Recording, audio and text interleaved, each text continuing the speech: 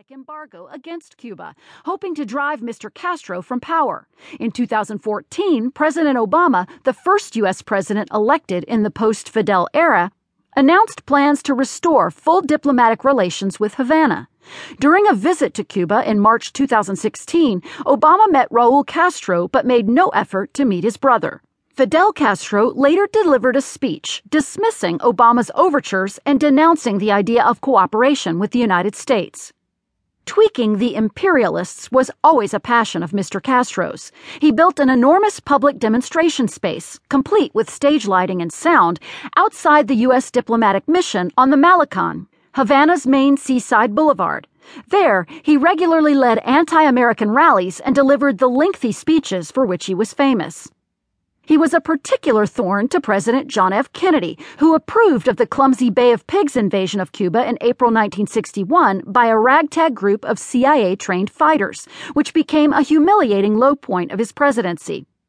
To his benefactors in the Kremlin during the height of the Cold War, Mr. Castro was the useful commander of a communist citadel on the doorstep of the United States.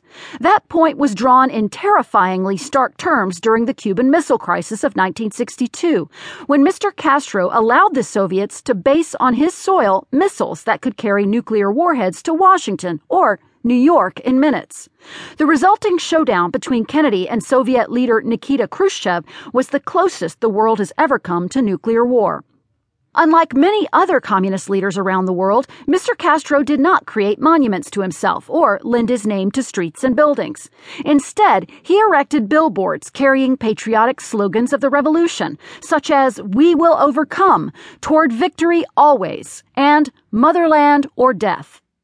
Under his reign, Havana eventually became something of a Marxist Disneyland, a shiny, happy veneer over something much uglier.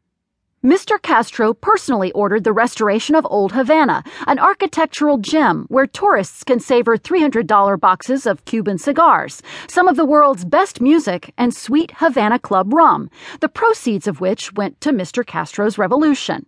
But just a block behind the restored facades, impoverished Cubans lived in crumbling homes on rationed food. Teenage prostitutes openly offered their services to tourists. In his later years, Mr. Castro enjoyed a resurgence in popularity across much of Latin America, fueled in part by the election of several leaders inspired by his staunch anti-Americanism. In particular, President Hugo Chavez of Venezuela viewed Mr. Castro as a political beacon and father figure to the Latin American left. Sweetheart oil deals from Chavez, until his death in March 2013, were crucial to Cuba's ability to survive as its state-dominated economy sputtered. While many Cubans expressed genuine and deep loyalty to Fidel, he was never called Castro in his homeland. Others clearly feared a leader who imprisoned tens of thousands of his enemies over the years, often on little more than a whim.